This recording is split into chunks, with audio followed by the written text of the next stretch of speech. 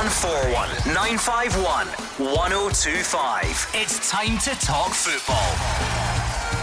It's Clyde One Super Scoreboard.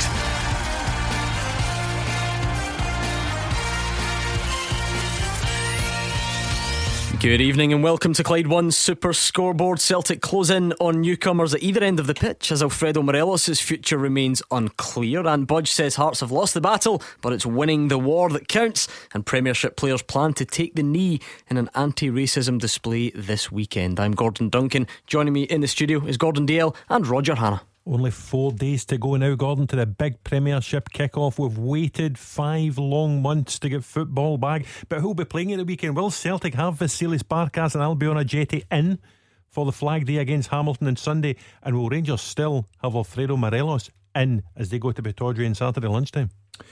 Yes, we're on the countdown to Saturday, Gordon. Looking forward to it. It's going to be strange sitting at the grounds and no supporters in there, and you'll hear every word coming from the dugout. Very interesting in that. But at least we've got football just now. And as Roger says, a lot of questions who will start for the big two, Celtic and Rangers, at the weekend. 5 months to get the football back, 5 months to get you two reunited in the studio. How does it feel? I mean, do you miss each other? Is that the way it works? I won't even bother asking if you miss me. I know the answer to that. Do you miss each other? How can I miss you? I've spent more time with you than I've spent. And I'm sick fed up of the sight of you, to be honest. I get the impression this is what it was like when Gary Barlow and Robbie Williams get back together. Think so? Yeah, take that. I've got to say I did miss Roger. Did you? Yeah. Just because, well, I saw you made your coffee tonight. I don't know if that's why I miss Roger. for no other reason. That was the only reason. He makes a good coffee. I don't run about after you the way he does. Anyway, 01419511025. The countdown to the season is on. I said it last night, I'll say it again. I know it's a bit strange. I know these are uncertain times. It's been a very disrupted off season. It's not quite going to feel the same because fans can't go to the games. But surely, this week of all weeks, we can get excited about some sort of football returning north of the border. So don't keep your thoughts to yourself. 0141 951 1025, and on Twitter as well at Clyde SSB. It's that time of the year really where pre-season is over. There might be a couple of odd games here and there, but essentially pre-season is over and the main event is fast approaching. So to kick us off tonight, what have you learned about your team in the last few weeks? Quite a broad question, so I'm hoping for a wide range of answers. Who looks good? Who's got a bit of work to do? What does your team need? Does it look like they might play a bit differently this season? What areas need addressed? Who's impressed you? All of the above. What have you learned about your team during pre-season? And that's open to fans of every team out there. 0141 951 1025. I get the impression, Gordon, you're the type who's going to say, I've learned nothing because I don't pay any attention to pre-season. It's all about when the real event starts. No, I've been doing I've been doing a lot of homework, a lot of research, Gordon. I learned that we can't go to Ibrox and play our second string against a good Rangers side and lose 4-0. I watched Celtic take on Hibs yesterday. I think Rangers have had a good pre-season, very confident pre-season. I think watching Celtic yesterday, big question marks about has Lee Griffiths got a future. I thought for 30 minutes when he come on the pitch, he certainly was looking to impress Neil Lennon. I thought he looked very sharp. Yes, it was only 30 minutes. I don't think he was very pleased with Kamala with the goal. It was stolen from him. So there's a lot of interesting things there. Hibs, as I say, it's all about getting fitness. Aberdeen, I've looked at one or two of their results, losing against St Johnstone at home, drawn with Hibs.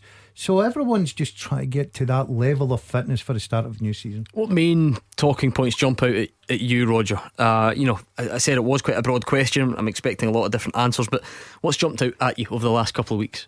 I think both halves of the Old Firm can be pretty content with what they've done over a very, very strange pre-season. I think they would like more work. They'd probably have liked more games, but the COVID-19 situation doesn't permit that. It's yet to be seen whether either of them are undercooked, but they certainly didn't look undercooked in the games we've seen so far. The big issues this weekend will be whether or not Celtic have a new goalkeeper in at home to Hamilton Accies, and for Rangers it's at the other end of the park. Is Alfredo Morelos still in the building for Saturday? And if he is in the building, is he in the right frame of mind to play for Rangers at Aberdeen? He has what could only be described as a checkered record against Aberdeen in the past. Will his mind be on a potential life-changing move to Lille? He spoke about it back in the Colombian media yesterday.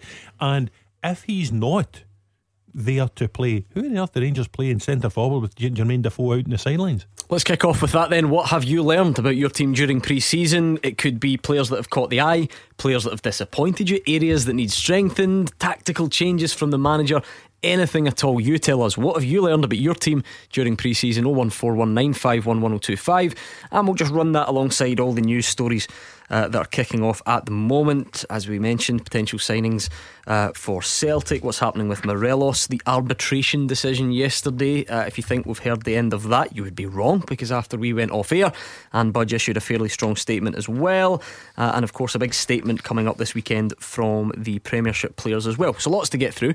Roger, with your Scottish Sun hat on, I know you'll be close to all these stories. How soon should Celtic fans expect Vasilis Barkas, the goalkeeper, and Albion Ajeti, the striker, to be Celtic players? I would think Barkas the next 48 hours, and I would expect him to play against Hamilton Accies at Parkhead on Sunday afternoon. Ajeti, I believe Ajeti is back in Switzerland and finished the season on the bench for West Ham at the weekend. There is an interest there. Talks have been ongoing. I think it's a little bit further away, and if it doesn't happen, then I think Neil Lennon will just look to a plan B or a plan C, because he does need striking cover. Lee Griffiths, despite the fact that I saw him yesterday, looked sharp. I don't think he's ready for the first team yet. Bio injured and yet to convince. Klimala, a couple of goals yesterday, yet to convince. Yeah, I mean, Gordon, Celtic needing a goalkeeper, it's one of the more obvious phrases you could utter during pre-season, because, well, they've lost two good ones, two experienced ones, Fraser Forster and Craig Gordon. So it looks like they're not going to hang about too much longer in addressing that one. Yeah, and we're not surprised with that. We've had callers on this show, Gordon, when you were on holiday and we were in here working, asking the question about, Celtic. I think everything laid on Fraser Forster. I think that was the number one choice, of course it was, but unfortunately it's not happened for Celtic, and they'd be disappointed. But they've got to move on, look forward now. They had to get a goalkeeper in. I'm not so sure that he'll be thrown right in Sunday. No disrespect, Celtic are at home to Hamilton. I think Scott Bain would be able to handle that no problem at all. As I said earlier, I think that Scott Bain's a very, very good goalkeeper, but you need competition there. But I was impressed with the young lad, is it Hazard, the Celtic backup keeper. I thought he played particularly well yesterday, Roger. Good presence about him. So they'll have three decent enough goalkeepers, and I think it's a good signing, and I think it's a signing they needed. But everyone will be trying to improve in their squad, because you've still got to October the 5th, I think, for the transfer. How big a blow is losing Fraser Forster when you think of his performances in the league, and especially the performances in Europe and the Betfred Cup final last season? He was one of the first names in the team sheet. He's not going to be there. Well, he won the cup for Celtic, you've got to say. Yeah, it'll be massive, Roger, absolutely massive. But there's a cut-off line where you can go with, like, say, wages and everything. I know a deal had been done with Southampton, but you can't hold that against Fraser Forster and the amount of money he's on to come up to Scotland. You want that real commitment. Celtic aren't in that market to pay that sort of money, so they have to look elsewhere. And hopefully, for everyone concerned at Celtic, this goalkeeper will come in and prove to be a good signing. Okay, what have you learned about your team during pre-season? Who's looked good, who's looked not so good? What do you need to strengthen? Anything else? I'll take some left field answers to that one as well. 0141 951 1025. And let's kick off with Lee, who's in Kirkintilloch. How's it going, Lee? Alright, mate, how are you doing? Not too bad at all. How are you, more importantly? I'm not too bad after watching the game yesterday on Sunday, on Monday, sorry, get my days mixed up here, forgetting what day it is. I thought it was a bit of an insult at first when I saw the team sheet that Sham was thrown into that team, judging by how many youngsters were playing, but quite impressed, quite happy with how we played, and I think it'll be good with the 5 substitutions this season to be able to get a few more youngsters involved. Well, maybe that's one we can explore in a bit more depth. I think the clubs are actually going to have to vote on that soon, Roger, aren't they? Because the referees need to know by before the end of the week. The referees need to know before the end of the week, so I'm sure we'll revisit that one. Lee's talking about Celtic looking quite sharp in his mind, Gordon, and I guess the numbers that they have in certain areas highlighted by the fact that you play this largely second string team, and Olivier Ncham's in there with the captain's armband. Yeah, I did think that, Gordon. Whether he just needed the game, he needed some match time, but to see a player of the quality of Ncham, okay, he's a captain out there, and to be fair to him, his attitude was absolutely brilliant, led by example. Young players round about him, they learned so much from him. I thought Celtic, after losing the first goal, yes, they played particularly well. There's a few good youngsters coming through, but I don't think this season you will see many of them featuring at the start. You know, we're looking at substitutions. Yes, if they were at home, for instance, they had a healthy lead, good opportunity to get them on for 10-15 minutes. This season's too important for young players. I know we can go back years and years ago to the great saying, you don't win anything with young players, when Alan Hansen said that. But I like how you've taken that famous phrase and just completely misrepresented it. You missed the word out, kids. That was the famous word, was it not? Kids? Okay, I'd say young ones, but it doesn't matter, it's the same thing. But I just believe that it's a season for season pros, because it's going to be under pressure every game this season, Gordon, for both teams. And I'm not convinced we'll see the 5 subs anyway. I think you need 75% of the Premiership clubs to vote for it. You need 9 for it to go through. I can only see a rule like that benefiting Celtic Rangers because of the depth of squad that they've got. Why would Hamilton Accies or St Mirren please bring on Tom Rogic or Jermaine Defoe? Bring on 5 more of your superstars against us, because the 14 you've already used aren't good enough. I don't think it will get through. Lee, what about the potential signings then? They certainly look close. Vasilis Barkas, the goalkeeper, Albion Ajeti, a striker. It's just adding more quality to the team, isn't it, I suppose? Well, obviously with Fraser Forster going away, that's disappointing that we couldn't get that deal to go through, but Barkas, his stats look quite impressive and I'm happy enough with that one. Ajeti, on the other hand, didn't do much for West Ham, so we'll just need to play that one by ear, but I'm sure they'll be able to score a few goals against the Rangers.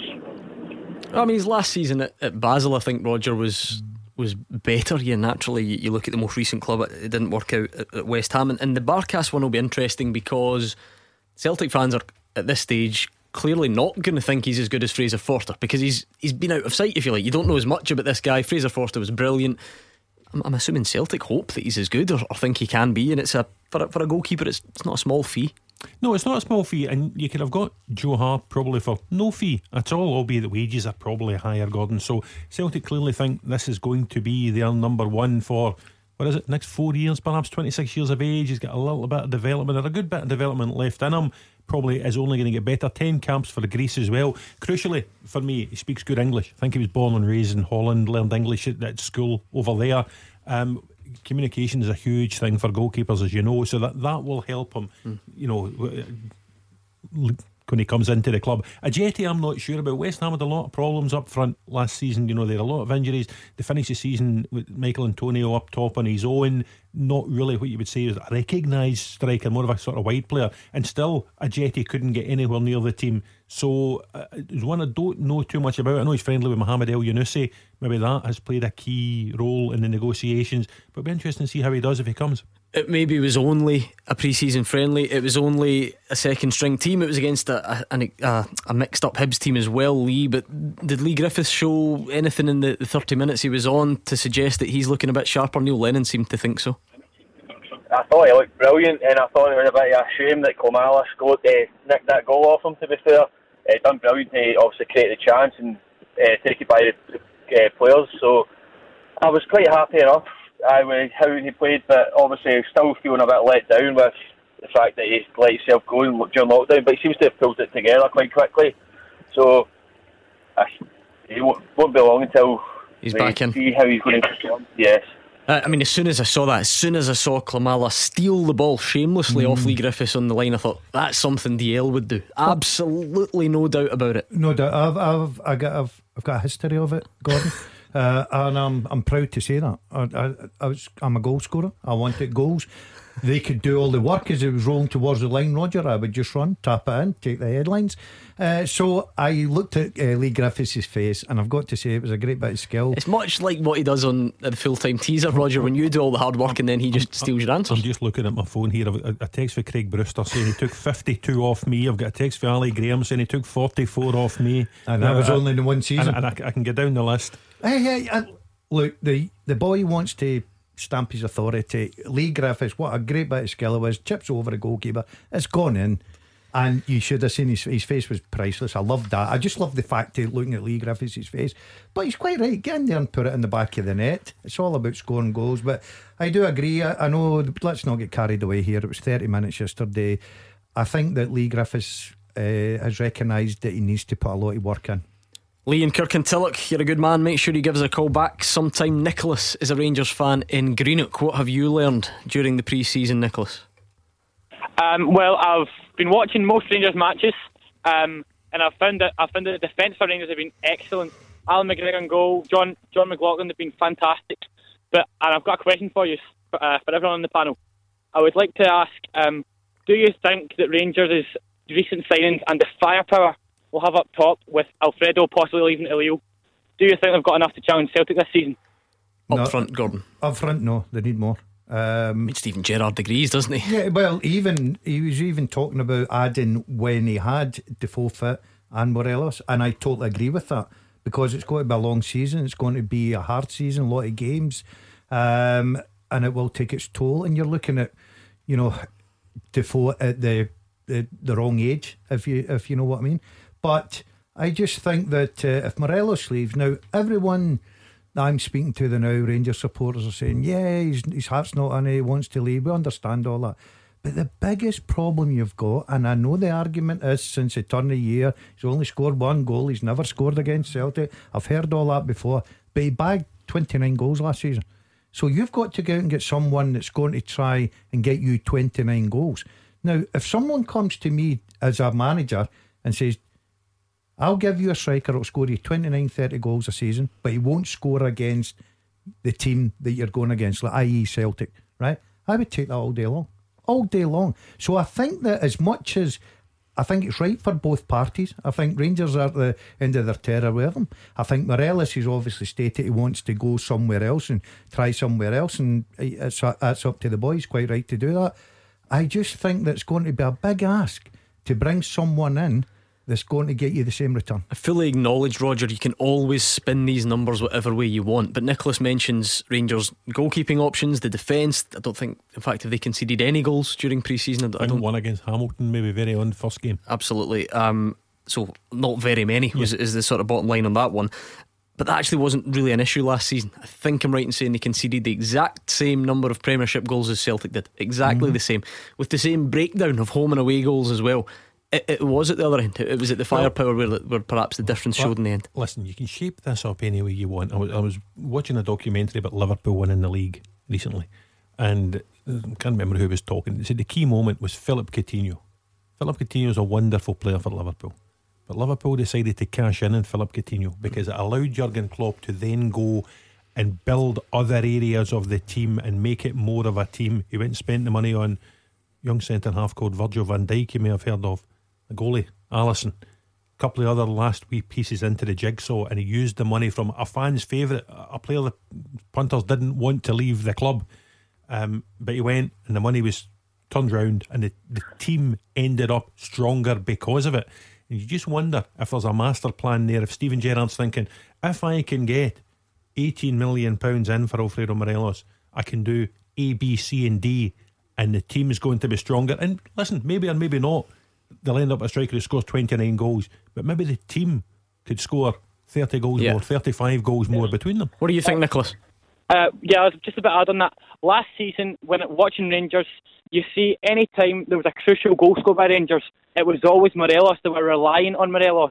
Now, I think the signing of young Hadji, I think with his versatility, he can play out in the wing, he can play through the centre, he's both footed. I think he'll be vital to Rangers' success this season. Through all the injuries we had last season in the midfield, I think signing a midfielder who can also boost goals for Rangers rather than just everything be reliant on the number 9, I think that he'll be vital for Rangers. And if they can bring in any more attacking options to support Hadji, I think that'd be great. Nicholas, great to hear from you. Hopefully we'll hear from you again. Well, of course, one of the men last season was Florian Camberry. Some very interesting comments from Jack Ross on him. You can hear them after the travel with Stephen. You are the voice of Scottish football. Call 0141 951 1025. Clyde One Super Scoreboard. Roger, Hannah and Gordon Dalziel here with me, Gordon Duncan, on tonight's Clyde One Super Scoreboard. Gordon has just given Roger a really detailed rundown of what he's been up to during lockdown. Roger almost spat his coffee all over the desk, and here producer Dan almost had a heart attack. And it's all kicking off, so we'll try and get back to the football. I didn't think you could play snooker during the lockdown. No, it was golf. Seriously, back to the football, because on Twitter, on the old Twitter, Roger, because that's where things happen nowadays. Dara McAntony, as you will probably know, is the owner of Peterborough. You two have made me lose the plot during the break. It really would be something if he was the owner of Peterhead. He's owner of Peterborough, right. Peterborough. And he says they've received a bid from an unnamed Scottish club for striker Ivan Toney. 24-year-old, scored 26 goals for the League One side last season. Had been linked with Celtic and Rangers, really, Roger, I think, over the last couple of weeks. Dara McAntony tweet says we've had multiple bids for him from a Premiership, Championship, and one from Scotland. As expected, I won't go into who, etc., as that's private. As of today, he's still our player. Yeah, well, he's director of football. Barry Fry said last week there had been interest from Celtic quite a number of weeks ago.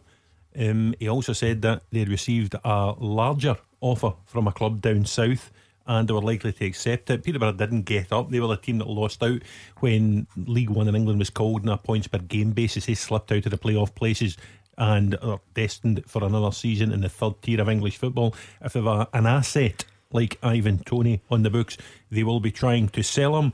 And this in no way is critical of the gentleman, but Dara McAntony and Barry Fry are adept at getting prices up for players. They're not shy. We were just desperate for Celtic to sign Ivan Toney and Albion Ajeti in the same week so we could get a Swiss Tony headline out. He's been waiting for that. I've lost my I used to have a tumbleweed noise for when one of you cracked a terrible joke, but I've lost it during the summer. Wait till Ivan Toney finds out he's going to Peterhead though, according to this show, so that's fine. Hopefully we'll just skip over that one. Craig is a Rangers fan from Moodiesburn. What have you learned during the pre-season, Craig? Hello, Craig. Yeah, sorry about that, guys. No, you're alright, we've got you. What have I learned? Probably the same as last pre-season. Rangers were fantastic pre-season against Marseille and other teams, so I don't really take too much. I think Joe Aribo has impressed me because he seems to be playing a bit further forward, which is where I think his real attributes lie.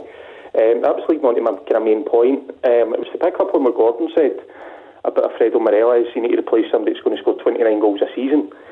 All I can remember for the last maybe 18 months is you cannot rely on Alfredo Morelos. He needs assistance, he needs backup, he needs people from other areas of the pitch chipping in the goals. I think that's what we're crying out for. I mentioned to the producer there, Barry Ferguson in the 2002-2003 season just suddenly changed his game and got, I think it was near enough 20 goals. Fair enough, some of them were penalties, but I think we need somebody like that driving from the middle of the park. If Aribo's going to do that, fantastic, because I thought his goal against Braga was absolutely outstanding, and he was actually playing left back at the time in that game. Now, in terms of Morelos, I was on about a month ago and I mentioned two names. I think it was Mark Guidi I was speaking to. Kemar Roofe, I think, would be absolutely fantastic. And the other one that's the papers are now starting to pick up on as well is Andrei Skov-Olsen at Bologna, who's more a kind of right-sided attacker. I said at the time. Oh, I think we've lost Craig. I'm sure he'll be back. It just sounds like he's dropped out, but we got the gist of his point, Roger, certainly. Yeah, listen, if Morelos goes, as well as building a team, there will need to be a centre forward going. Just in terms of numbers, I thought Rangers were a bit light last season in terms of numbers, just having Morelos and Defoe, particularly a player at Defoe's age, and he's beginning to pick up those wee niggling injuries with a greater regularity. Kemar Roofe is one that Stephen Gerrard liked. I liked him when he was at Leeds United. Roofe chose to go to Anderlecht, follow Vincent Kompany over there. He's not had a great season. He himself has had injury problems, but if he's fit and firing, he's a very dangerous forward. I take the point about Aribo. You couldn't fail to be impressed, by Joe Aribo. Glenn Kamara is another. If you look at the Rangers team, it's slowly evolving. Edmondson, not maybe by accident rather than design, it looks as if he's in there alongside Goldson. Kamara and Aribo look as if they're maybe ahead of Davis and Arfield in that position.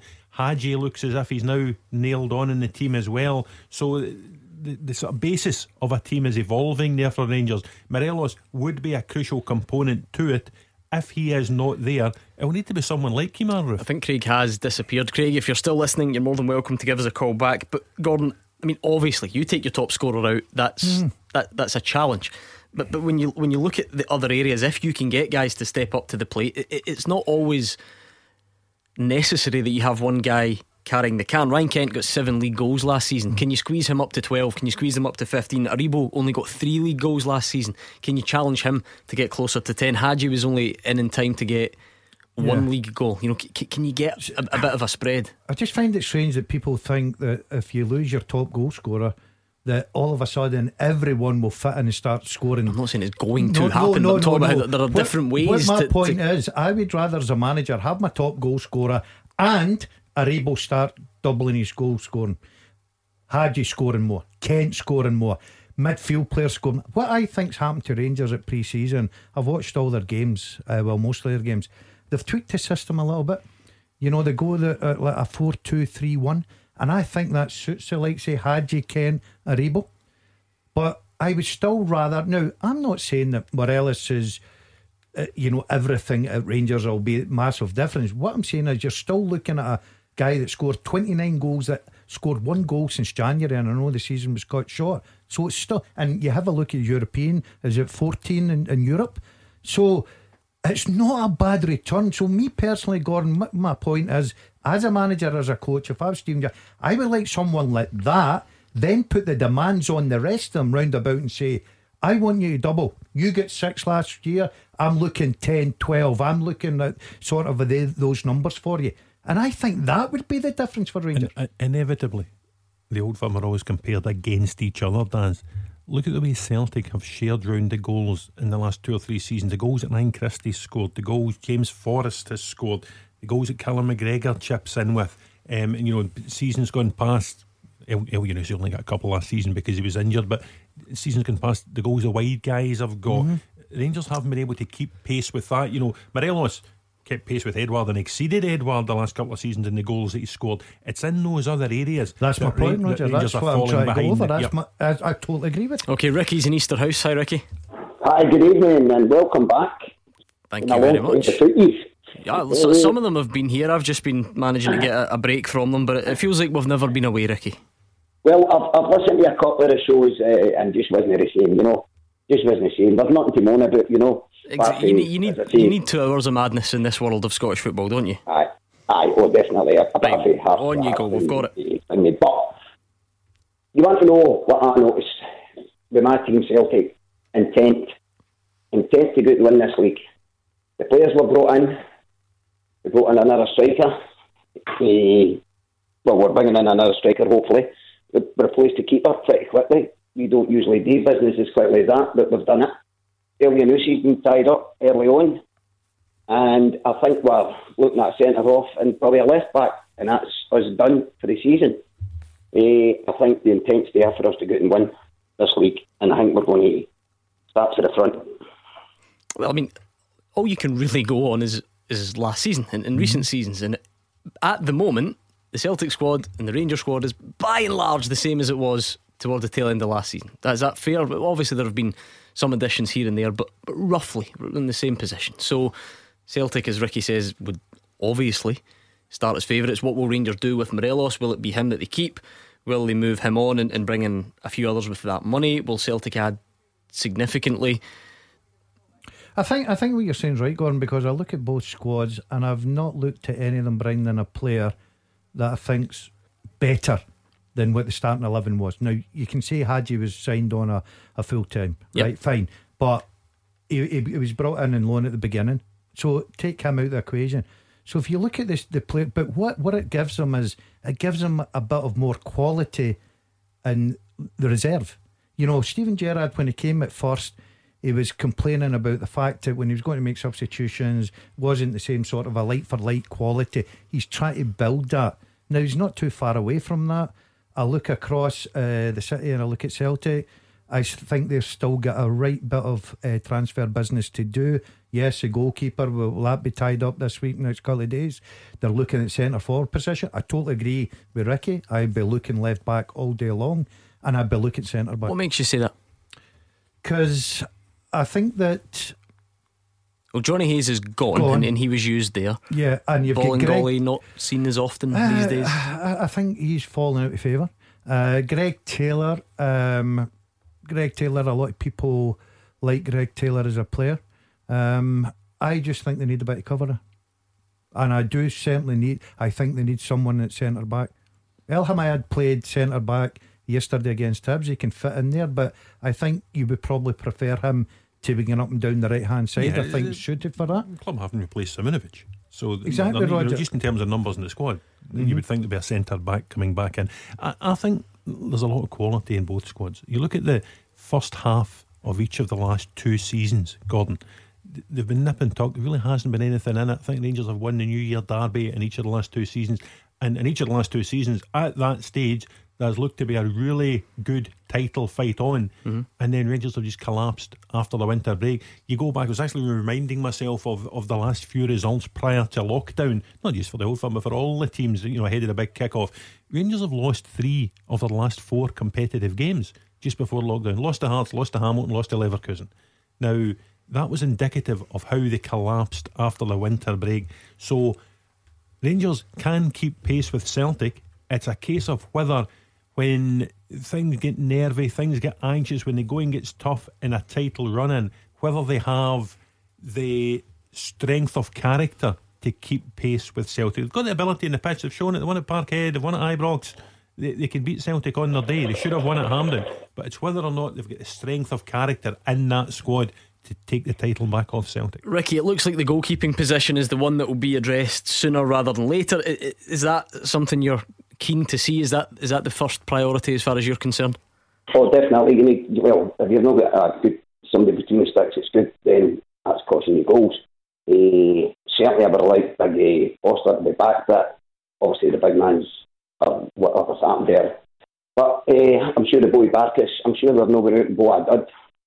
That kind of money. I'm positive that we're looking at players that are going to improve the squad we've already got.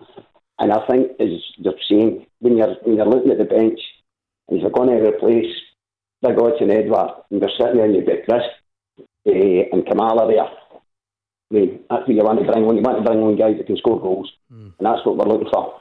In the midfield, I think we're fine. The boy Sorrow, he looks as though he's going to be a good acquisition in all. Okay, thank you very much. That was Ricky in Easterhouse. We're talking about what teams need, and obviously the striking situation at both clubs very much at the forefront of the discussion. You may remember Florian Camberry was the man who played latterly for Rangers at the tail end of last season. Well, he's technically back as a Hibs player, but Jack Ross says he is not part of his plans for this season, and the sooner they get them out the door the better. Ross also hopes the lack of transfer activity so far can benefit the young players. He remains a Hibs player obviously because he's contracted for another season, but he's not been part of any of our plans for pre-season, not played in any games, won't be part of my plans for the season. So we need to find a solution for both parties as soon as possible. The sooner that's done, the better for Florian as a player and the better for us as a club. I have had a chuckle when I've read some, I've heard some of the comments about us adding 3 players to our squad. We lost 7 at the end of the season, 3 out of contract and 4 was turning loans, plus if you add Canberra into that, that's 8. So we've lost 8 and brought in 3. So we're not flush with numbers, but what that does is it allows opportunities for players like George Stoy can really go through pre-season, and other young players to potentially break through, and that's a positive for the club as well. So I'm okay. We accept the situation we're in at the moment is more challenging. So the squad we've got in place have been terrific for me through pre-season, so I'm okay. Any chance Florian Camberry's Hibs career ended the day he signed for Rangers and said it's always been a dream to play in front of this club and all the rest of it? Yeah, I don't think there was ever any chance of him going back to Easter Road after that. It'll be interesting to see. I know he's back home in Switzerland just now. It will be interesting to see where Florian Camberry eventually washes up. Presumably not Rangers though, because he's been there, and I'd imagine they could have done it by now if they wanted to. It's a strange one because you think back to his goal at Perth against St Johnstone, and there was flashes of Florian Camberry in his brief Rangers career. Led the line in Braga, did he not? Yeah, and you thought that this guy could do something. I would be fascinated to see what would happen if Rangers offered him, say, £200,000 tomorrow, because at a time when you don't know where Morelos is going or when he's going, at a time when Defoe's injured, at a time when Rangers don't have any other alternatives, Could you try and pinch him in the cheap? Would they not use Docherty as part of that? Going back to Hibs, Roger, rather than go and spend money? Listen, there's a possibility. You two should be agents. Get you involved. Intermediaries, I think they call them, don't they? Mr. Fix It. Anyway, perfect time for you to call 01419511025, and it could be you on after the travel with Stephen. 0141 951 1025. This is Scottish football's league leader, Clyde One Super Scoreboard. Roger, Hannah and Gordon Dalziel in the studio, both waiting for your calls. 0141 951 1025. Of course, Twitter as well is an option for you at Clyde SSB. JC Boy is on. He says Dundee United new signing from Man City, Luke Freeman. Just wondering if Mr. DL knows anything about him. I know he has cult hero status down at the Etihad. Just make sure I read that one right. The only thing I will know, Gordon, I don't know a lot about the boy. I will find out for him from Pep. You can WhatsApp Pep. Yeah. Well, there's still no kiddie, Brian Kidd. I'll find out. I'll find out for him. But I will say this: if he's at City, he's obviously got a bit of ability. You don't play with City if you've not got the talent. And let's clarify, it's actually Luke Bolton. That's maybe who you're getting mixed up as. You'll know Luke Bolton rather than Luke Freeman. Who's Luke Bolton? Who's that? Luke Bolton's a player. Yeah, but JC says it's Luke Freeman, so I don't even know what page we're on here. The lad's name's Luke Bolton. Oh, there we go, JC. United today on loan. Sharpen up, JC, will you? I've put new contact lenses in. I'm just checking that he definitely has written about you that it's cult hero. Yeah, definitely that's what he says. How you're considered down at the Etihad. New assistant manager appointed as well today, Stevie Frail, back in the game at Tannadice, former Tranmere teammate of Mickey Mellon. How do you think they'll do, Daz? I don't know a lot about it. He's got a good reputation, Mickey Mel, to be fair, down in England. Stevie Frail's been about the Scottish game, obviously help him as well. So Shankland's still there. Shankland's still there. I've got a goal scorer hopefully in the top flight, because that's where he will be. Funnily enough though, and this kind of leads on to another tweet from, if I can just find it, Maxi I think it was, is on. He says, guys, can we still sign players after the season has started, albeit it might be too late if left too long? Well, absolutely you can. October the 5th. And that just linking that, it sprung into my mind there when we mentioned Shankland, and someone brought it up last night. It's going to be quite hard to get a grip on the transfer window this year, and sort of when you're safe and when you can think, our teams take Dundee United for instance. Lawrence Shankland might still leave up until October, and that will be the case for everyone. English teams have only just finished their season. Some will have money, some won't. Do you know what it depends on, Gordon? I think that for instance, right, the question mark with Lawrence Shankland, we'll take him into the thing here, is can he score in the top league? Right, because he's never played there, he's never scored goals. Well, he has played there. Well, he's never, right. But if he starts off the season very, very well, starts banging in goals, obviously he comes on the radar before the October. Is it October the 5th? The window shuts, Roger, is that right? Yeah. So, Dundee United will be hoping that they can get through that and obviously keep him, because he's got to be a big player for him next season. Yeah, Regan's on Twitter. He says Celtic looking decent, goalkeeper, centre back and left back and a winger to challenge Forest.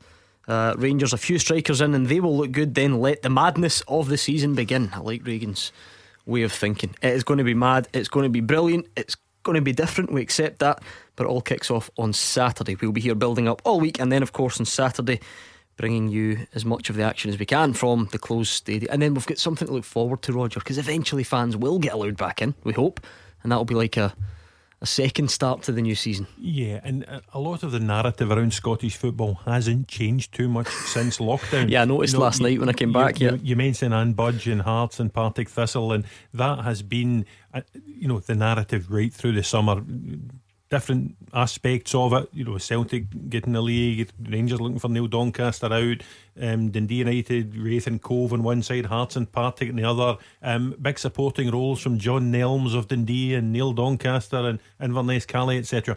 It will just be good to move that narrative on, Gordon, to get some football played and give us something else to discuss. Yeah, like whinging about refereeing decisions, things that we took for granted in the past that you would welcome with open arms. Yeah, and could there be, well, listen, there's only going to be one game bigger than Scottish football, but other than the Old Firm game, could there be a bigger game to start the season than Aberdeen versus Rangers with all that's gone before it? John is a Rangers fan, he's from Cambuslang. What's on your mind tonight, John? Good evening, panel. Hi, I hope you're both well. Yeah, all good. One of your callers kind of stole my thunder earlier on about Joe Aribo. Watching him in the pre-season games, I think he's going to be a big player for Rangers this year.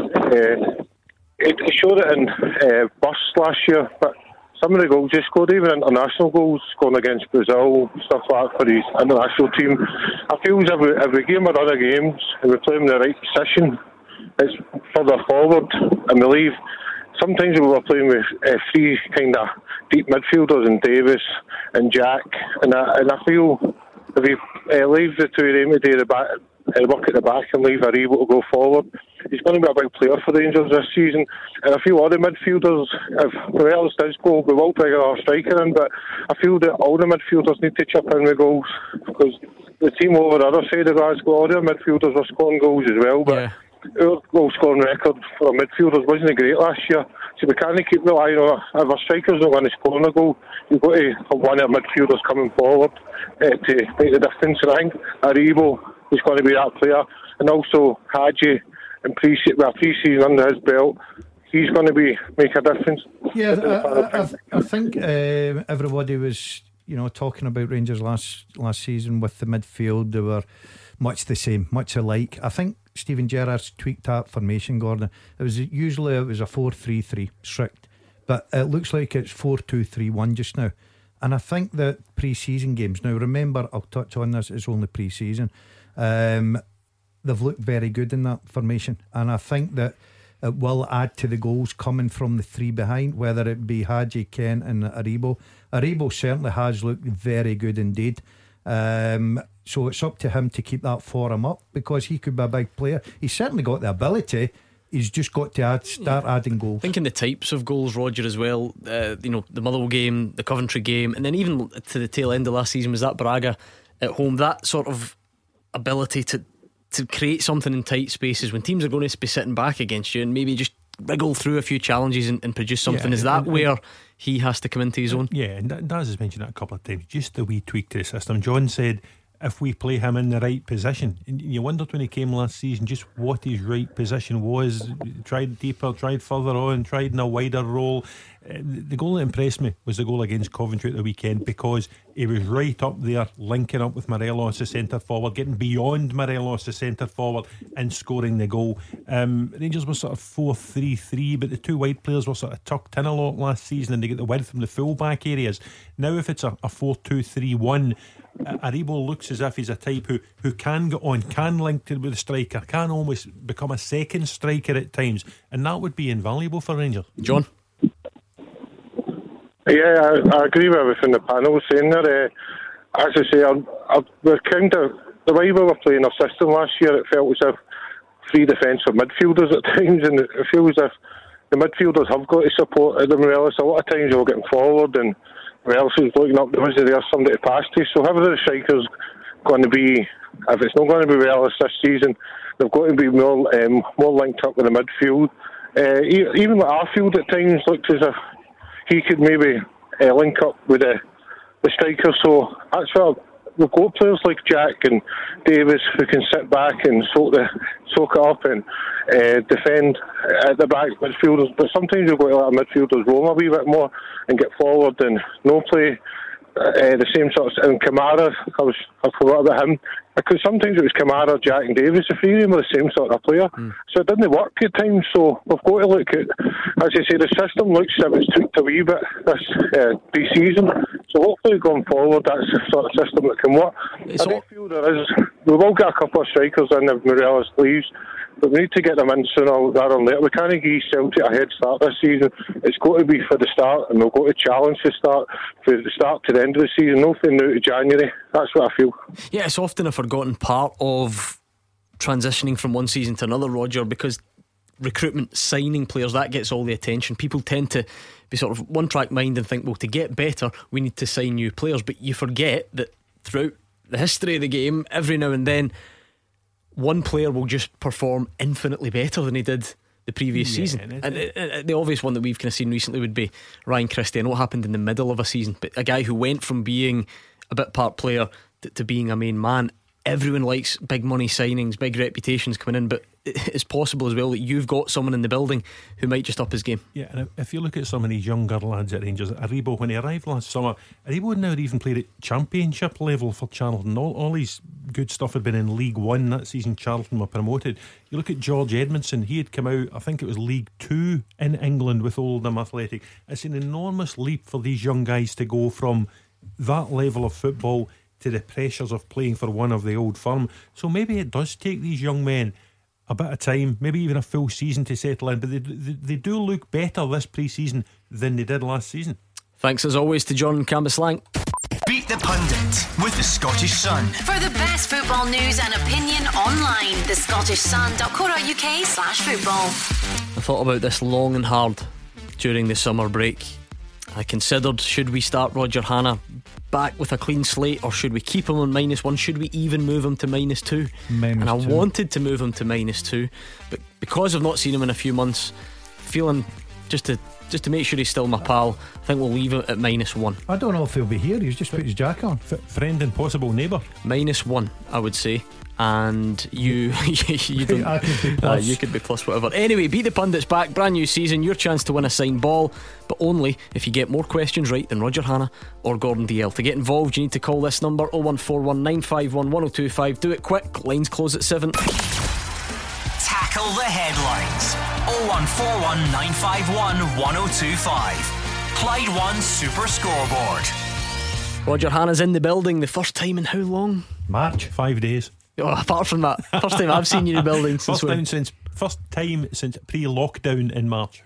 Wow, incredible. He's looking. By the way, do you know what? It doesn't work on radio, right? But he's looking trim. He's looking well. I don't know about the jacket, but everybody else has piled on the beef during lockdown, and he's somehow lost it.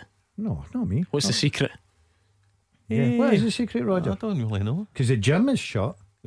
Right. Yeah, I'm not getting to the gym. Exactly. So, but for a few months he wasn't getting to the kebab shop either, presumably. Yeah, so it's balanced out. Maybe something to do with the kebab shop. The pub's been shut for 4 months. You're looking well. Unfortunately, the face isn't too clever. But lovely to see you as well, Daz. Beat the Pundit with the Scottish Sun. For the best football news and opinion online, thescottishsun.co.uk/football.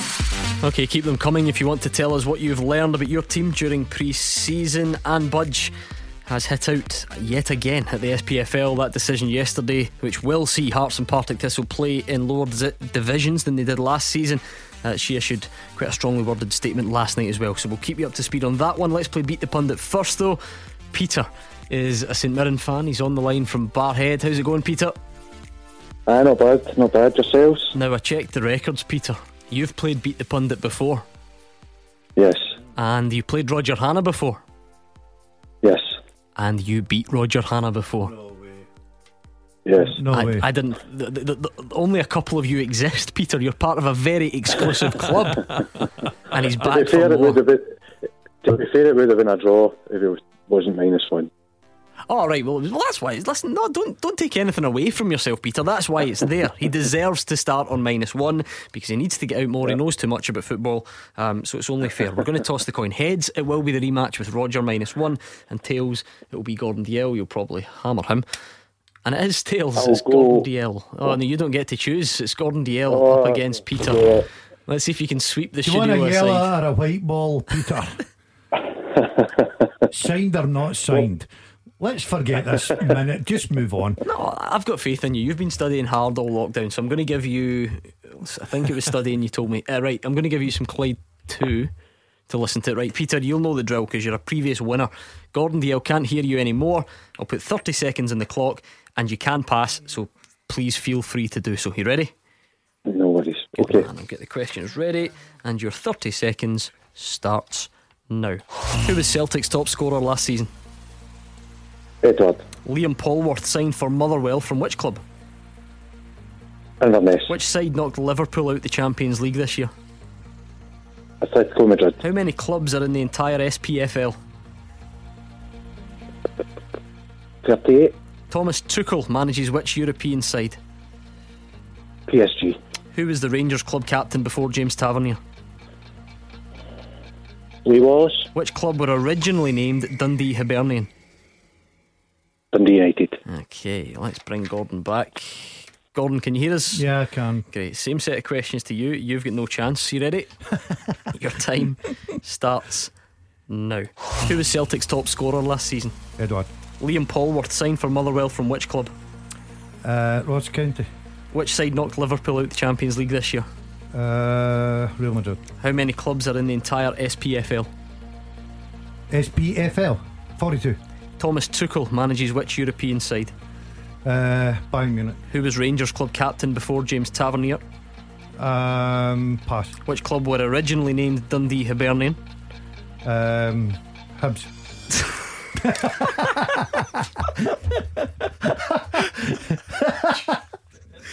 If you give me a second, I'll just go and get the ball out of the cupboard. Welcome back. Oh man. Anyway, That's a good answer. Peter, surely you must have that ball counted already. There are a few dodgy answers there. I've got. Well, to let's say. go I think the only one was the teams that I got. I might get wrong now. Yeah, let's go through and find out. Oh, did you, Peter? I'm gutted for you, mate. It was Celtic's top scorer last season. A nice easy one to get you off and running. Odds on Edward. Liam Polworth signed for Motherwell from which Scottish club? I mean, I'm thinking Daz, being the big Motherwell fan that he is, would get it right. Ross County, you were in the right neck of the woods. Inverness? It's Inverness. I'm just going meant to say Inverness. Peter knew it, and you Peter? didn't. 2-1. Which side knocked Liverpool out the Champions League this year? It was Madrid, but it was Atletico, not Real. Did I know you say Madrid? You said Real Madrid. Tell me Peter got it. Peter got it right, obviously. Yeah, Peter stand to annoy me. 3-1 to Peter. Peter is human though. How many clubs are in the SPFL? It's 42. Peter, see didn't there. know that. Peter.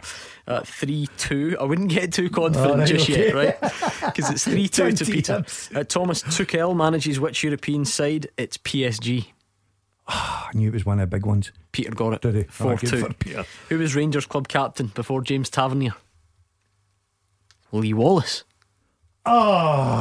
Peter got it. Did he? Stretches his lead. I like Peter. Which club were originally named? See, Peter gets this. Dundee Hibernian. I'll take the ball myself. Dundee Hibernian. And you said Hibs. Yeah. I mean, when Hibs. when would Hibs ever have been from Dundee? Exactly. That was a fact. Right, go on. Peter got it, obviously. No, he didn't. Of course he did. Well, that's one of the easiest questions in the sheet. Dundee Hibernian. So you know that's either between Dundee or Dundee United, surely. Do you know, remember, was it not one like the early 2000s they wore a green strip for a season? Oh, okay, Peter. Shut up. Centenary. I think you've said that. I think you've said enough, mate. Just keep quiet. Did we even get to the last question? I don't think we did. What was it? The Portuguese champions? Benfica. It was Porto.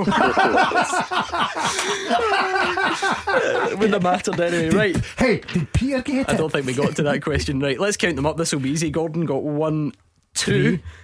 2, I think. Okay. 2. And Peter got 1, 5 2, or something? 3, 4, 5, 6. An absolute doing. A massacre. I feel violated having witnessed that, Peter. Well done. The sign ball's on its way. Thank you. I bet you've got a Roger Hannah jacket as well, Peter. Hugh, in fact, did you lose last night as well? Yeah, 2 in a row for the listeners. When did you get there, Roger? He will have got all of them right. Would you? Of course he would have. So who was Dundee Hibs again? Dundee United. Wow. Start as you How mean to could go it on not and be all in that. Hibernian then? Well, Roger, please try and explain it to him. I don't really know what else to say. They're based in Dundee. Right, okay. So Dundee being the main sort of part of that name, the bit that comes first. So you've got Hibs having moved from Dundee to Edinburgh at some What point. could it be? What year was it? You know what I mean? Anyway, 01419511025. Your chance to beat the pundit tomorrow night. But that's the same number you need for the calls. Get them in. We are on Twitter as well at Clyde SSB. A line technically was drawn under the Hearts and Partick Thistle bid to stay up yesterday, but I don't think we're going to hear the end of it for quite some time. And Anne Budge had her say when we went off air last night. So if you've got any other thoughts on that, now would be a good time to get them in. You may remember yesterday an arbitration panel ruled against them and Partick Thistle in an attempt to overturn the relegations. The statement came out about 8:30, I think it was, last night. What's been allowed to happen in Scottish football, where fellow member clubs and our governing bodies have stood back and allowed totally disproportionate financial damage to be imposed on 3 of its members, can only be described as shameful. She doesn't stop there though, because she's not happy with the SPFL's reaction. She recalls that their recent self-congratulatory statement: "I'm sorry we did not win this battle, but as we all know, it's winning the war that counts," says Anne Budge. Roger. Well, it was unfair that Hearts and Partick against Stranraer went down the way they did, Gordon. But there's been a whole heap of unfairness in society since the COVID-19 outbreak, global pandemic. Tens of thousands are dead. Businesses are dead. What happened to Hearts, Partick and Stranraer is unfortunate. Hearts, Partick and Stranraer were correct to try and take it as far as they could. But as far as they could ended last night. And I don't think anyone was surprised with the outcome. I'd have been surprised if the arbitration panel had turned round and reinstated the 3 clubs to the higher divisions and told the 3 teams that won their leagues that they weren't allowed promotion 5 days before the season kicks off. So dreadfully, dreadfully unfair. Daz will tell you, particularly on Partick Thistle, who had a game in hand, etc., etc. But I'm still waiting 4.5 months down the line for someone to give me a plan of how they would have finished the season a different way than was chosen by the clubs. I would have had even more sympathy for Hearts and Partick had they been able to come up with a plan as to how they would have finished the season. I mean, fairness, Gordon, is down to your own personal interpretation, your own personal opinion. This decision yesterday is not to say that it was fair, but it's to say that it was carried out in an appropriate manner, or a manner that's appropriate under company law and things like that. So again, you don't have to agree with the decision just because the arbitration panel said so.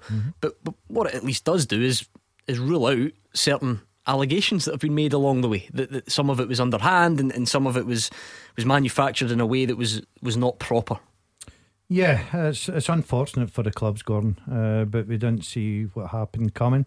I agree with Roger. I don't think there was any way we could have played out the season, so there had to be casualties. Unfortunately, Hearts, Partick, I really do. I've said it for day one. But of course, there didn't have to be casualties if we reconstructed. Yes, but the clubs didn't want it. So that's for the clubs to vote. So unfortunately, there were casualties. Anne Budge quite rightly defended her club. Admire her for that. She came out there saying winning the war. I think she should have concentrated on maybe winning games. It wouldn't have been the position they were in. But we have to draw a line under it because our season starts at the weekend. And we have to move forward, and that's the pain that the clubs like Hearts and Partick and the moral of the story is don't find yourself bottom of the league when you've got the third biggest budget in the league, as Hearts did.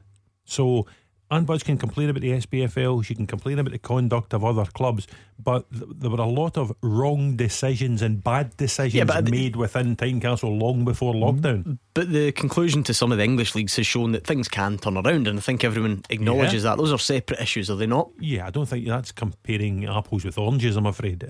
England, a completely different thing. For a start, I'm talking about the football argument, as in, they were bottom of the league, so therefore you can't complain. I mean, you can complain because Thistle were bottom of the league. Yes, you can complain, but I think sympathy will only go so far. Yeah. Hamilton, St Mirren, Ross County, clubs like that managed to keep themselves off the bottom of the league while not signing Liam Boyce for money and a very large wage in January. So I think we should congratulate the teams who kept themselves off the bottom of the league. It is disappointing for Hearts, but if they're going to turn their ire on anyone, it should maybe be the clubs who didn't vote for league reconstruction. Yeah, and I think that came through in Jackie Lowe's statement on behalf of Partick Thistle as well, talking about, remembering this day, remembering how it feels. Lots of good clubs stood by us, but others didn't. The other line that jumps out from Anne Budge's statement, she's not happy with what she calls the SPFL's self-congratulatory statement. So Neil Doncaster said, "I'm absolutely delighted that our approach has been vindicated throughout." Two options for you, Roger. Is that a man who has again got the mood wrong and has used language that shouldn't have been used, or is that a man that's been under intense scrutiny, calls for his head, calls that he's done all sorts of things or been part of all sorts of things, who is relieved that those allegations have been swept away yesterday? Listen, a little bit of both. He has been under extraordinary levels of pressure.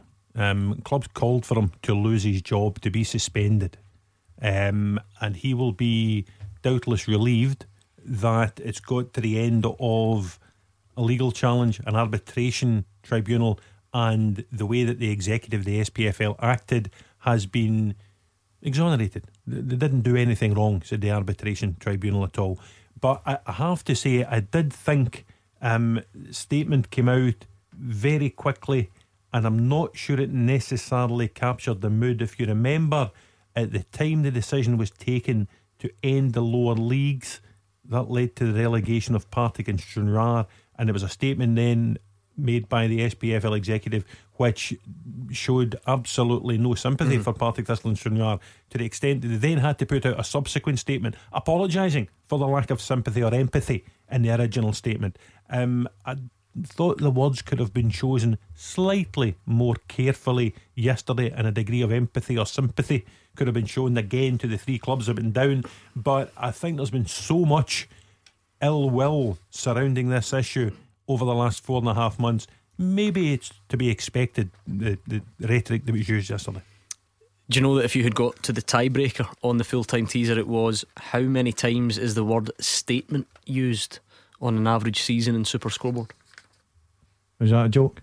How many do you think? Statement? I've got no idea either. It just occurred to me there that we're still on about statement. Oh, right. I was going to come out with a figure. Oh, you'd have been miles off if your performance was anything to go by. Getting beat 6-2, I don't think the tiebreaker was a question here. I wonder, Roger, whilst we're all dreamy optimists about the new season, I wonder if we will see any reduction in the statement culture that's dominated Scottish football. Yeah, it keeps your back pages going, doesn't it? It keeps us going as well. I've just gone through 4.5 months, Gordon, where we've managed to put out a sports section of a newspaper, no football, and we've managed to keep this show going either for an hour or 2 hours, 5 nights a week. True. No one's kicked a football in 4.5 months, but we've managed to keep the show going, keep the papers going, because of the political intrigue that has surrounded it all. So long may the statements reign. Well, we will kick a ball at the weekend. We're looking forward to that. Yeah. David is a Celtic fan from Wishaw. Hi, David. Hi guys, how you doing? Welcome back, by the way. Thank you very much. How's things with you? Not bad. Good man. What's on your mind? That was a good beat the pundit. Enjoyed that. Okay, David, move on. You're related to Peter? No. I'll tell you what it is, guys. When the Rangers beat Celtic, Steven Gerrard went in front of the camera, right? That shows you the pressure he was under. Now, the start of this season is going to be massive. Now, he's got to beat Celtic. He's got to beat Celtic, stop them to winning 10 in a row. Now, Celtic's done a lot of signings. I still think Celtic's stronger. Now, the person I think will maybe have to step up the mark will be Hadji. Morelos, after a couple of games, Hadji steps up, or else will be forgotten about. Now, Steven Gerrard has got to come out running here. Not in the 4 games' time, not in 8 games' time, but now. And he has got to get at least 6 to 7, 8 points on that board for Celtic, and to put Celtic under tremendous pressure. Because if he doesn't, he is in bother.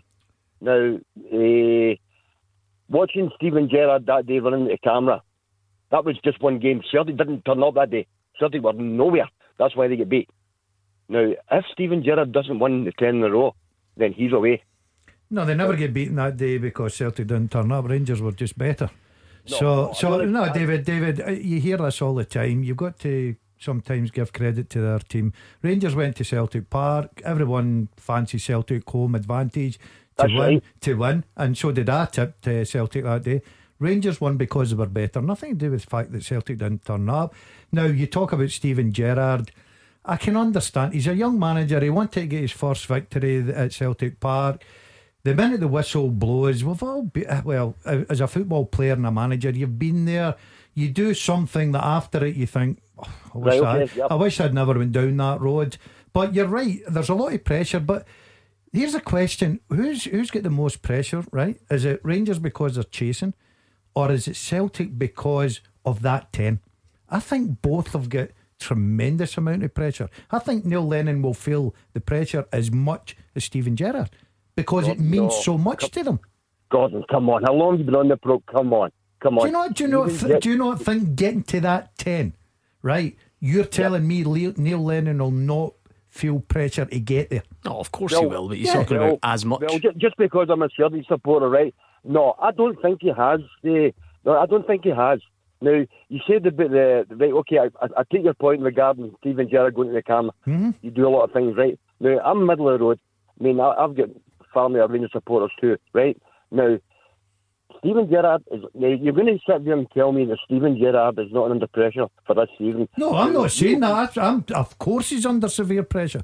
I think if the season had finished without the problems we had to get through, I think if the season finished and Steven Gerrard had finished, say, 15, 18 points behind Celtic, I think he would have been under pressure to start that season. Right, Morelos was the top scorer for Rangers. Okay, now Hadji, right? Now, do you think Hadji? Well, obviously, do you think Hadji's better than Morelos? But they're different players and they play in different positions. So right, okay. He's part of a team. I don't think he'll score as much goals as Morelos, obviously, but I don't think Morelos will create as much chances as Hadji. Right, we'll have to leave it there. David running a bit late, but thanks as always for getting in touch. That was David in Wishaw. We've got a full-time teaser coming up. Big news today as well. Premiership players in Scotland plan to take the knee in an anti-racism display this weekend. PFA Scotland playing a big part in it. We'll speak to Fraser Wishart after these. Taking your calls on Scottish football. 0141 951 1025. This is Clyde One Super Scoreboard. It's that time of the night when you send the questions in to us and we try and test the pundits to see if they can come up with the answers. If tonight's Beat the Pundits anything to go by, just forget about that. Absolute doing, seriously. I'll bounce back on Thursday. It was horrific. Wait till the mushroom hears about this. I can't wait. You'll be listening in the kitchen. I cannot wait. Right, anyway, we've got a full-time teaser, so it's sent in by your old pal. He's been working hard all summer, John Smith.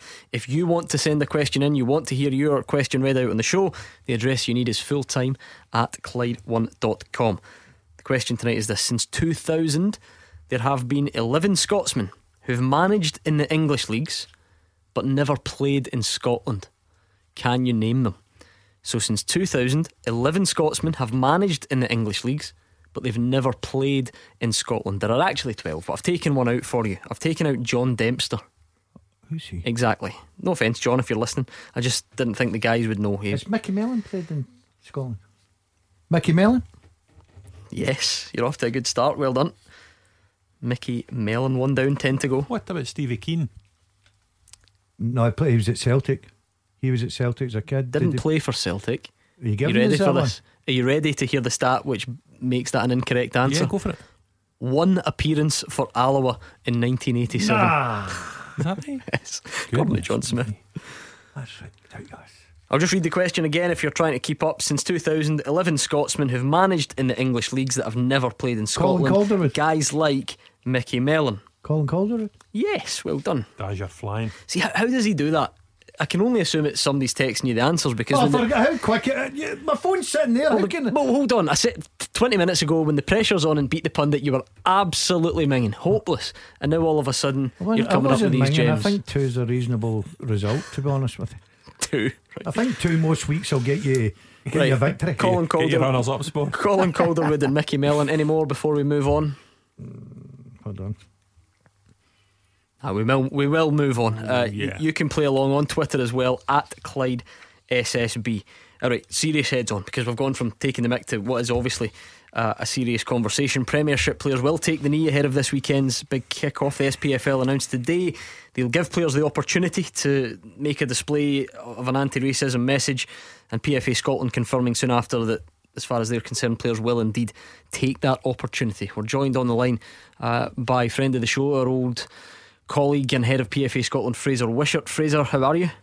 I'm very well. It's good to hear you all back, and things don't change too much. DL getting thrashed to Beat the Pundit. Correct. Cheating at the full-time teaser. Exactly. Did you get those texts, Daz? Did you get those texts? Mickey Mellon. You behave yourself. You tell the truth. I'm letting him off with Mickey Mellon because he's not quick enough to pick up his phone at that speed, but I'll keep an eye on him from now on. But like I say, Fraser, a bit of a more serious tone to this one. The players do intend to take a knee ahead of this weekend's big kick-off. It's something that we've seen in the English top flight since things started after lockdown. Just explain your part in it, or the PFA's part in it, I should say, and what's going to happen here on in. Yeah, well, I mean, I think it's very important that Scottish football does show that it supports the sort of Black Lives Matter movement, if you like. You know, I know there's a kind of difference between the movement and the hashtag Black Lives Matter, but that's had real resonance across the world. And I think over lockdown, we all sat in horror looking at the pictures from America of George Floyd and others as well. And then we watched as sport came back to normality, in particular in the Premier League in England, as you mentioned, Gordon, where players were supporting their colleagues and supporting the fact that the Black Lives Matter movement had just really pushed on across the world. So our management committee started off, had a chat with them, and we moved on to speaking to all the club captains of the Premiership clubs, and they spoke to their teammates, and unanimously they came back saying, yeah, we'd like to make a gesture. So we got together with Show Race and the Red Card, which is the campaign that we support as a union and have done for many years, and approached the SPFL, and we're grateful to the SPFL and the clubs for allowing us to make this stance on Saturday. And I think it's important for Scottish football, because it's a worldwide phenomenon now, this sort of hashtag Black Lives Matter, and I think we really have to stand up and show our colours.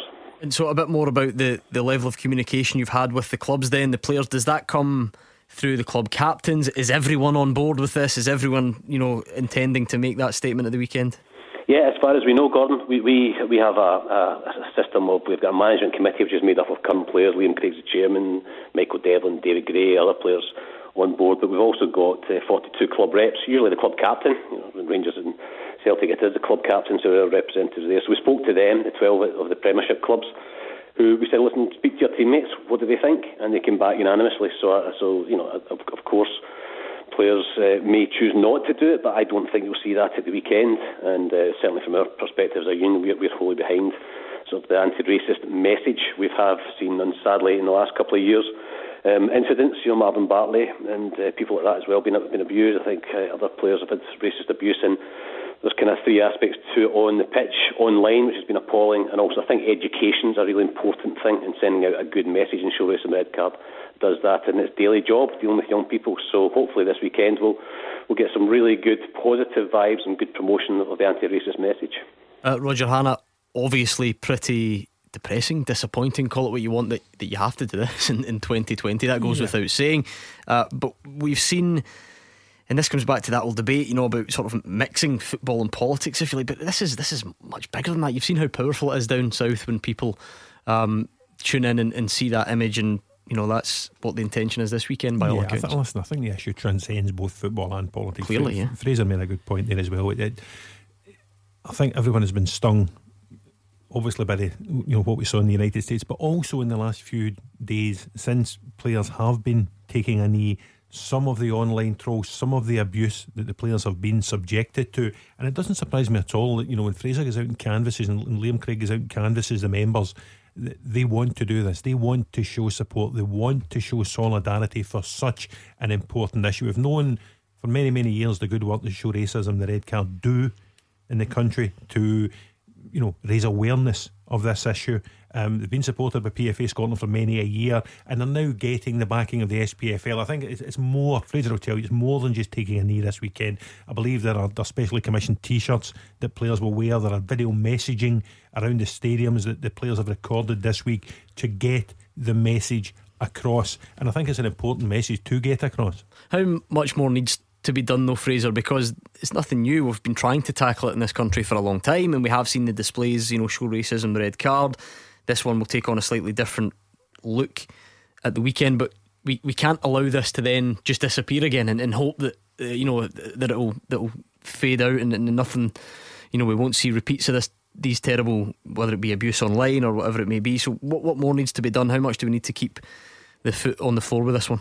Well, I think you're absolutely right. I think it's a key point, is keeping the foot to the floor. There's momentum across the world from the whole kind of anti-racist message, and education's absolutely massive. And if we can send a message out to those who think it's okay to be racist, whether in a football ground or whether in the streets or whether online, and we can say that's wrong, we as football can send out a very strong message. Now, of course, there are people out there who have those views, and it's very difficult to change their minds, but certainly within football and the football grounds we can try and control that, because I say it all the time, the football players' place of work is the pitch, and they deserve to have that free of any kind of abuse, as we all do in our workplace. But I think football does have a role. I mean, Scottish football has had its issues, of course, over the years, but we've just got to keep going. We can't allow those who have these views to succeed. I just think it's wrong. And players as a whole are going to stand up and be counted, And Scottish football is a very, very inclusive game. We've had players from all over the world, all colours, all creeds, all religions, and they've been welcomed into our game by the players. And players get used to having this diversity, people with different religions, people with different countries, different cultures as well, and they make such a difference to our game. And some of the most kind of loved players have come from all different countries and are black and ethnic minority players. So it'll be a good message from the players, but we've got to keep the anti-racist message going, and the football can be a force for good, and just keep chipping away and keep changing attitudes. And Shows Medcard does so much work with young people in the background in schools and colleges and universities, educating people as well. Then we've got to keep going, And so I'm looking forward to Saturday. As Roger says, they'll wear T-shirts. There's a video message going to go out online from one player at every single club as well. So Scottish football as a whole, and in particular from our end, the players are going to send out a strong anti-racist message at the weekend. Is that what this is about, Roger? Fraser mentioned, the various players there. Let's be upfront and honest about this. Me, you, Gordon Dalziel, Fraser Wishart cannot even begin to understand what it feels like to be in the receiving end of that type of discrimination. So when Jermaine Defoe comes on this show and says that it's important, or Connor Goldson posts on social media to say, please understand why we do this, or Marvin Bartley, who's speaking to the media today, I saw, or Karamoko Dembele, who posted the picture on social media, the list goes on. Surely this is just quite simply a show of everyone standing behind these people. Yeah, and we had a show during the summer, Gordon, with Alison one Tuesday night when Alec Dyer and Jermaine Defoe came onto the show, and they spoke about the racism they had been subjected to as individuals, both around the football and away from football as well. And it was actually, it was fascinating, and as fascinating as it was also depressing, because you hear people like Alec Dyer and Jermaine Defoe telling these stories, and you think, this is 2020, this can't go on. But Marvin Bartley, as you say, has been subjected to it, and over the years, there was so many. I think it was Cedric Kipre, Motherwell, subjected to it at Tynecastle a few seasons ago. There was all manner of incidents in Scottish football throughout the years, and listen, we can't allow it to continue. If people need to be educated, let's educate them, and let's try and eradicate this from not only from the game of football but from society. You don't have to take it from us. Let's hear from Jermaine Defoe. He came on the show not so long ago, and he spoke about this idea of taking a knee, what it would mean. I would like to think when the season starts that we will take a knee and just be a part of this powerful movement, because at the end of the day, Black lives matter, and it's nice to see everyone coming together. These big names in football are using their platforms and stuff like that, so it's really powerful. The Premier League are doing it. I want to see if it happens in Scotland, and I believe that it will, to be honest, because when you look at the march and all that sort of stuff all over the world, even some of our friends that are Scottish, they're supporting this movement. I would urge you to go back and listen to that if you get the chance. That will still be there on the app, on wherever you get your podcasts. It was a couple of weeks ago. Jermaine Defoe amongst those who came on. It was a racism in football special, and like I say, Fraser, that to me, just personally, that's the important part of this. It's easy for us to sit here or stand here, as the case may be, and say, don't do this, don't do that, but try listening to guys who've been on the receiving end of that type of discrimination. Try and understand where they're coming from. Yeah, and I think you made that key point. People like ourselves who are white have never had to experience this type of abuse. That shouldn't stop us having a strong opinion on it and supporting our black and ethnic minority colleagues as players as well, because it must be awful for them. And we have a duty and an obligation as a game in football to stand up and support this movement. And guys like Jermaine Defoe, very high profile players, very socially aware, and I think football players are far more socially aware than they were many years ago. They're aware of their obligations as players to stand up and be counted from time to time. They're aware of the power of the message when Jermaine Defoe or Scott Brown or James Tavernier or Christophe Berra or whoever talk and say something, people stand up and sit down and listen. So it's very, very important that players do play their part in messages like this. And obviously as a trade union, it's part of our background. We've had members from all over the world, as we've said, and welcomed them with open arms. Our game's richer for having people from all over the world. and that makes it more important for us that we support this anti-racist message. So a big weekend ahead, and I think a good weekend for Scottish football to kick off in this way. A positive message. Anti-racism often seen as a negative message. It's not. This is a positive message to say we support the anti-racist movement, and we are here to support our colleagues and our friends who come from different countries, colours and creeds, and then we can go on with the football, and the football is going to be so exciting this year and so different for us all, and hopefully we're not going to be subjected to the nonsense that went on Twitter recently, because if people aren't shouting the abuse at the games, they might turn to social media, and that might be something we have to address further down the line. But let's try and be positive at the weekend. A really strong message from our players, and I'm absolutely delighted with the support that the Premiership players have given to the PFA. Okay, we'll leave it there. Fraser Wishart, thanks for joining us. We will speak to you again soon. Another season, another treble. On Twitter says, a sad indictment on society that football has to make this kind of intention at the weekend. I feel it should be for the whole of the season, not just one token, one-off gesture. Education is just more has to be done in society in general. But we will leave that one there for now, because we have to quickly revisit this teaser. Since 2000, 11 Scotsmen have managed in the English leagues but never played in Scotland. Can you name them? You've got Mickey Mellon and Colin Calderwood. Daz is flying here. Is he? Graham Alexander? Yes. I'll tell you another one I've got. Go for it. Darren Ferguson? Brilliant, well done.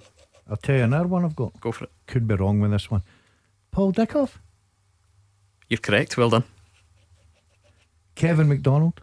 No. Oh, I was flying. Played with Rangers. Oh, so he did. 1, 2, 3, 4, 5, 6 to get. We'll get them next. Number 1 for football in Glasgow and the West. 0141 951 1025. Clyde 1 Super Scoreboard. Roger, Hannah and Gordon Dalziel here on the home straight into the final part of tonight's Clyde 1 Super Scoreboard. They've got a bit of work to do, but they're teaming up quite nicely. Absence obviously making the heart grow fonder between you two. Do I even want to know what you're laughing at? You're about to see the oldest trick in the book, where at the break I does the answers and then he jumps in ahead of me after. Do you know what? I think people have seen it enough. They'll know what's going on here. But the question tonight is, since 2000, 11 Scotsmen who have managed in the English leagues but have never played in Scotland. Now, good response to this on Twitter, I must say. I'm liking some answers coming in from Peter Gray. Raz has got one that you don't have. Colin Johnson's put quite a list together. He's got a couple. I think he's got a couple wrong as well. What about you two? Yeah. Let me just quickly recap what you've got so far. Graham Alexander, Colin Calderwood, Paul Dickov, Darren Ferguson and Mickey Mellon. I did say I took John Dempster out for you to begin with. That leaves us with 11. Right, Roger, you get the two right ones and stitch me up here. Right, what about Bruce Rioch? Yes, I got him. He had a couple, Norwich and Wigan in that time. I should say that caretaker appointments do not count. Yeah, because I wondered about Eddie Gray at Leeds. Yep. Dougie Friedman. Yep. Palace, Bolton, Forest. Scotsman never played up here though. Right, I don't know if it's too far back. George Graham, Tottenham Hotspur, he went back to, didn't he? Yeah. Well done. Yeah, brilliant. Right, we're only looking for another 3, so we'll leave it there. You've done ever so well this evening. Your colleague Stephen Mill, he likes to play along every night. He's gone Eddie Gray though, same as you, which means he was only the caretaker at Leeds apparently, according to John on the question. So just remember, you want to hear your question, email it over fulltime@clyde1.com. Let's take another call. John's in Coatbridge. Hi John. Hi guys, hey Gordon, Roger, nice to get you back. Hi John. No, it was earlier on you were talking about the pre-season and that going that. You're Gordon, I didn't read a lot into it. But this year I'm thinking maybe Neil Lennon will give wee Karamoko a wee couple of runs in the team, man. As you say, maybe earlier on I heard one of you saying if the team's winning, you know what I mean? Because I think maybe with no fans in the game they could be, would you call it, a wee bit of pressure took off them. But I mean, I know this is a massive season for Celtic, you know what I mean? But I think Karamoko will get a few wee cameos this season. This one, what you think? Well, funny enough, you should say that, John. I think everybody knows the boy's got wonderful talent. I watched him yesterday again. I think when he moved him in the middle of the park and he got on the ball, he's just a fantastic talent to watch, a lad. I remember sitting at a game, I can't remember who they were playing at Celtic Park, and it was sort of a do or dull game. Celtic were comfortable, they were controlling it, but there was the crowd needed something, and he brought him on, and all of a sudden it gave the crowd such a lift. So I don't know, it's just such a pressure season for Celtic and Rangers, obviously. Rangers going the chasers, Celtic trying to get there over the line for 10 in a row. I'm sure that if it's a case of they're at home, and we've seen it before, Celtic can put in a lot of goals and be very comfortable, then I think that's a great opportunity to introduce these kids. It'll be interesting, Roger, an interesting season for him, because on one hand he is 17, which is obviously very young, but on the other hand he has always been held up as an absolute superstar, right? A proper wonder kid who, and these guys tend to break through at 17, so you just wonder how much longer before you start seeing him regularly. I think how the season develops will be the key for Karamoko. If you go back to the last time someone chased 10 in a row, Rangers chased it in 1998 and didn't get there, and one of the criticisms that was levelled later at Walter Smith was that he didn't blood a young Barry Ferguson in the team. Barry Ferguson had to wait to the next season and Dick Advocat come in. Dick Advocat put him straight into the middle of the park and built a team around him. Now the outcome of that league title in all probability would not have altered one iota had Barry Ferguson been thrown into the team, but it is something that people still talk about, and you wonder if Neil Lennon, because of Karamoko's inexperience, because of his youth, his tender years, whether that might work against him if Rangers and Celtic are going neck and neck for the championship this season. Managers always tend to go with players who have, shown they can do it over the course and distance, to go with the experienced guy rather than the youthful guy. However, if there's a big difference one way or t'other in terms of a title chase, then maybe Neil Lennon will feel he can expose Karamoko Dembele to the first team in a more regular basis this season. On you go. Aye, Gordon and Roger. See, we're talking about Big Fraser, right? Foster, right? What a goalkeeper, right? But to me, nobody's bigger than the club. And if this guy doesn't want to be a piece in history, going for it. I mean, he's made his money obviously out of the football, and the Celtic fans love him, and he loves the club. But I mean, if to see at the end of the day, nobody's bigger than the club. But I've still got a wee sneaky suspicion there might be something done with him. What do you think? No, I think that I could be wrong, John. Roger probably in a better position. My personal opinion is that deal's gone, and I think that Celtic will bring in another goalkeeper this week. Yeah. You agree with that, Rog? I think the goalkeeper will be signed in the next 24-48 hours. There, you've heard it here exclusively, John, from me and Roger. And I'll tell you something, what else I think, that fee's too big to be playing second fiddle to Fraser Forster. Is that what you mean? Yeah, I might be wrong. I think there will be a time when Fraser Forster will look back on this as a missed opportunity, because Southampton were flying at the end of the season. Alan McCarthy was one of the most on-form goalkeepers in the Premier League, one mistake against Arsenal notwithstanding. Angus Gunn is there as backup. Fraser Forster will not get anywhere near the Southampton team, and he's not coming to Celtic. Be fascinated to see where he ends up, whether he's a first choice, whether he's a second choice, or whether he just has to kick his heels as a third choice at Southampton. Alright, John, thanks for getting in touch. That was John in Coatbridge. 0141 951 1025. A few bits and pieces getting done transfer wise today. One that I think jumped out at both of you was St Mirren signing Marcus Fraser, former captain of Ross County. Has had a decent career up there at Dingwall.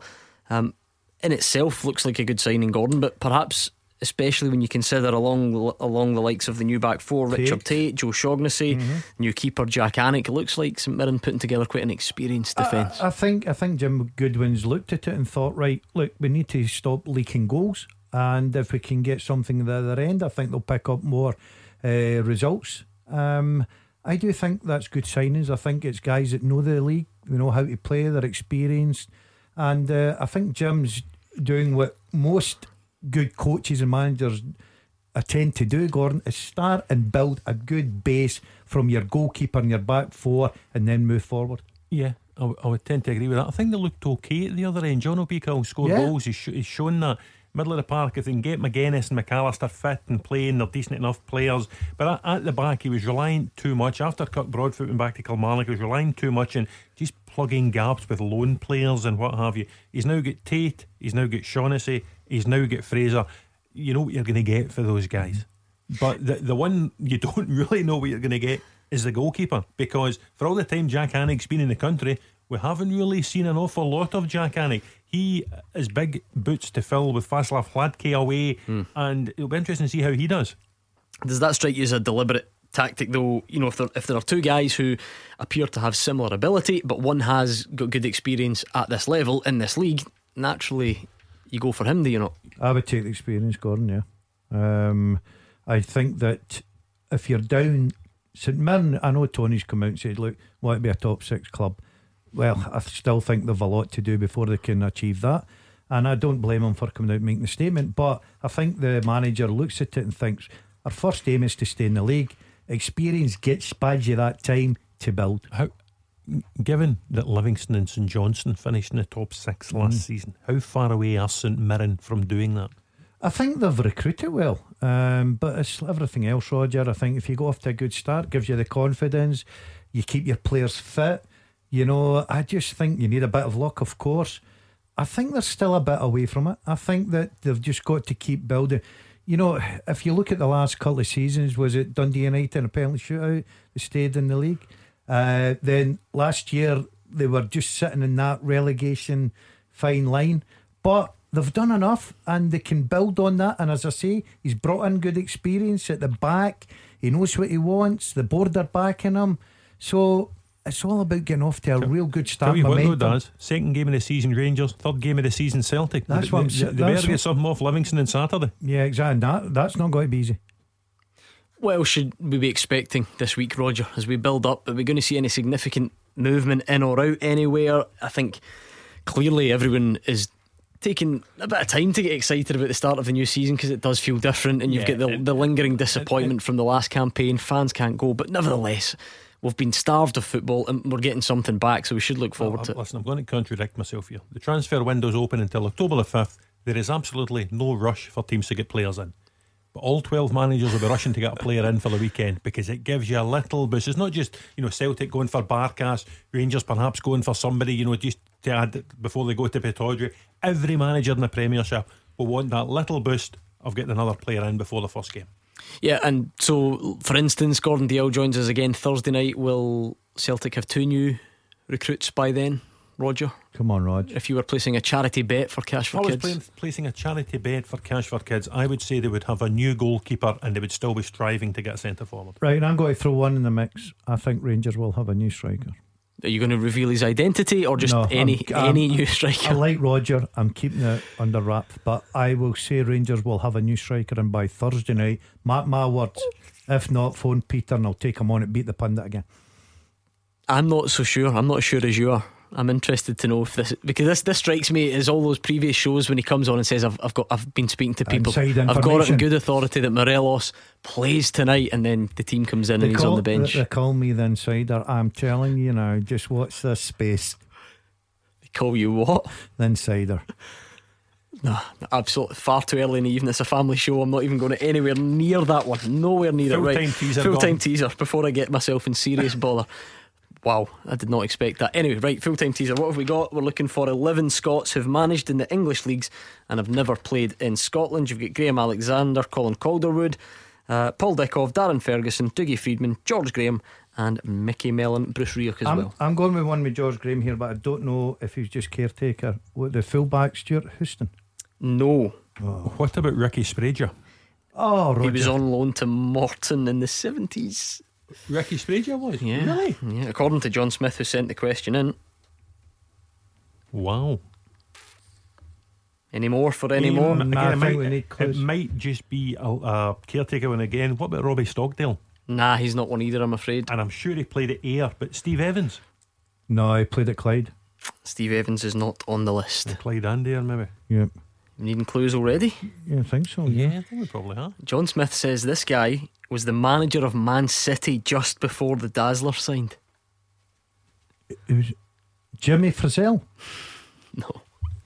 He was English, wasn't he? That was a good shout, that. Was he Scottish? English.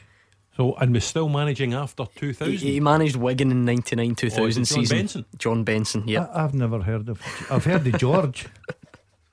You've heard of George Benson? Yeah. You're going to give us a rendition? No, I'm not very good. I'm not very good. Come on. I can't remember one of his songs. Tell me one of his songs. Tell him the song, Roger. Give He'll me sing the it. night. Is it? Give me the night. Yeah, you're good at that one. Wow. There you this go. show's getting worse. Right, anyway, a couple more. Right, clues. I've gone completely listening to Daz trying to do George Benson. Right, you've only got 2 more. This guy managed Millwall in the 2006-7 season. No. I'll put you out your misery. Willie Donachie. Full back with Man City. And last one, managed Swindon 2005-06. Never played up here, played for so many clubs down south, mostly Huddersfield and Gillingham. Was born in Glasgow though. Initials. Quick. I.O. Ian. Nope. Ivan. Ifeanura. There we go. Thank you, Gordon and Roger. Back tomorrow at 6 with Mark Guidi and Jim Duffy. Make sure you join us. Callum Gallagher is up next.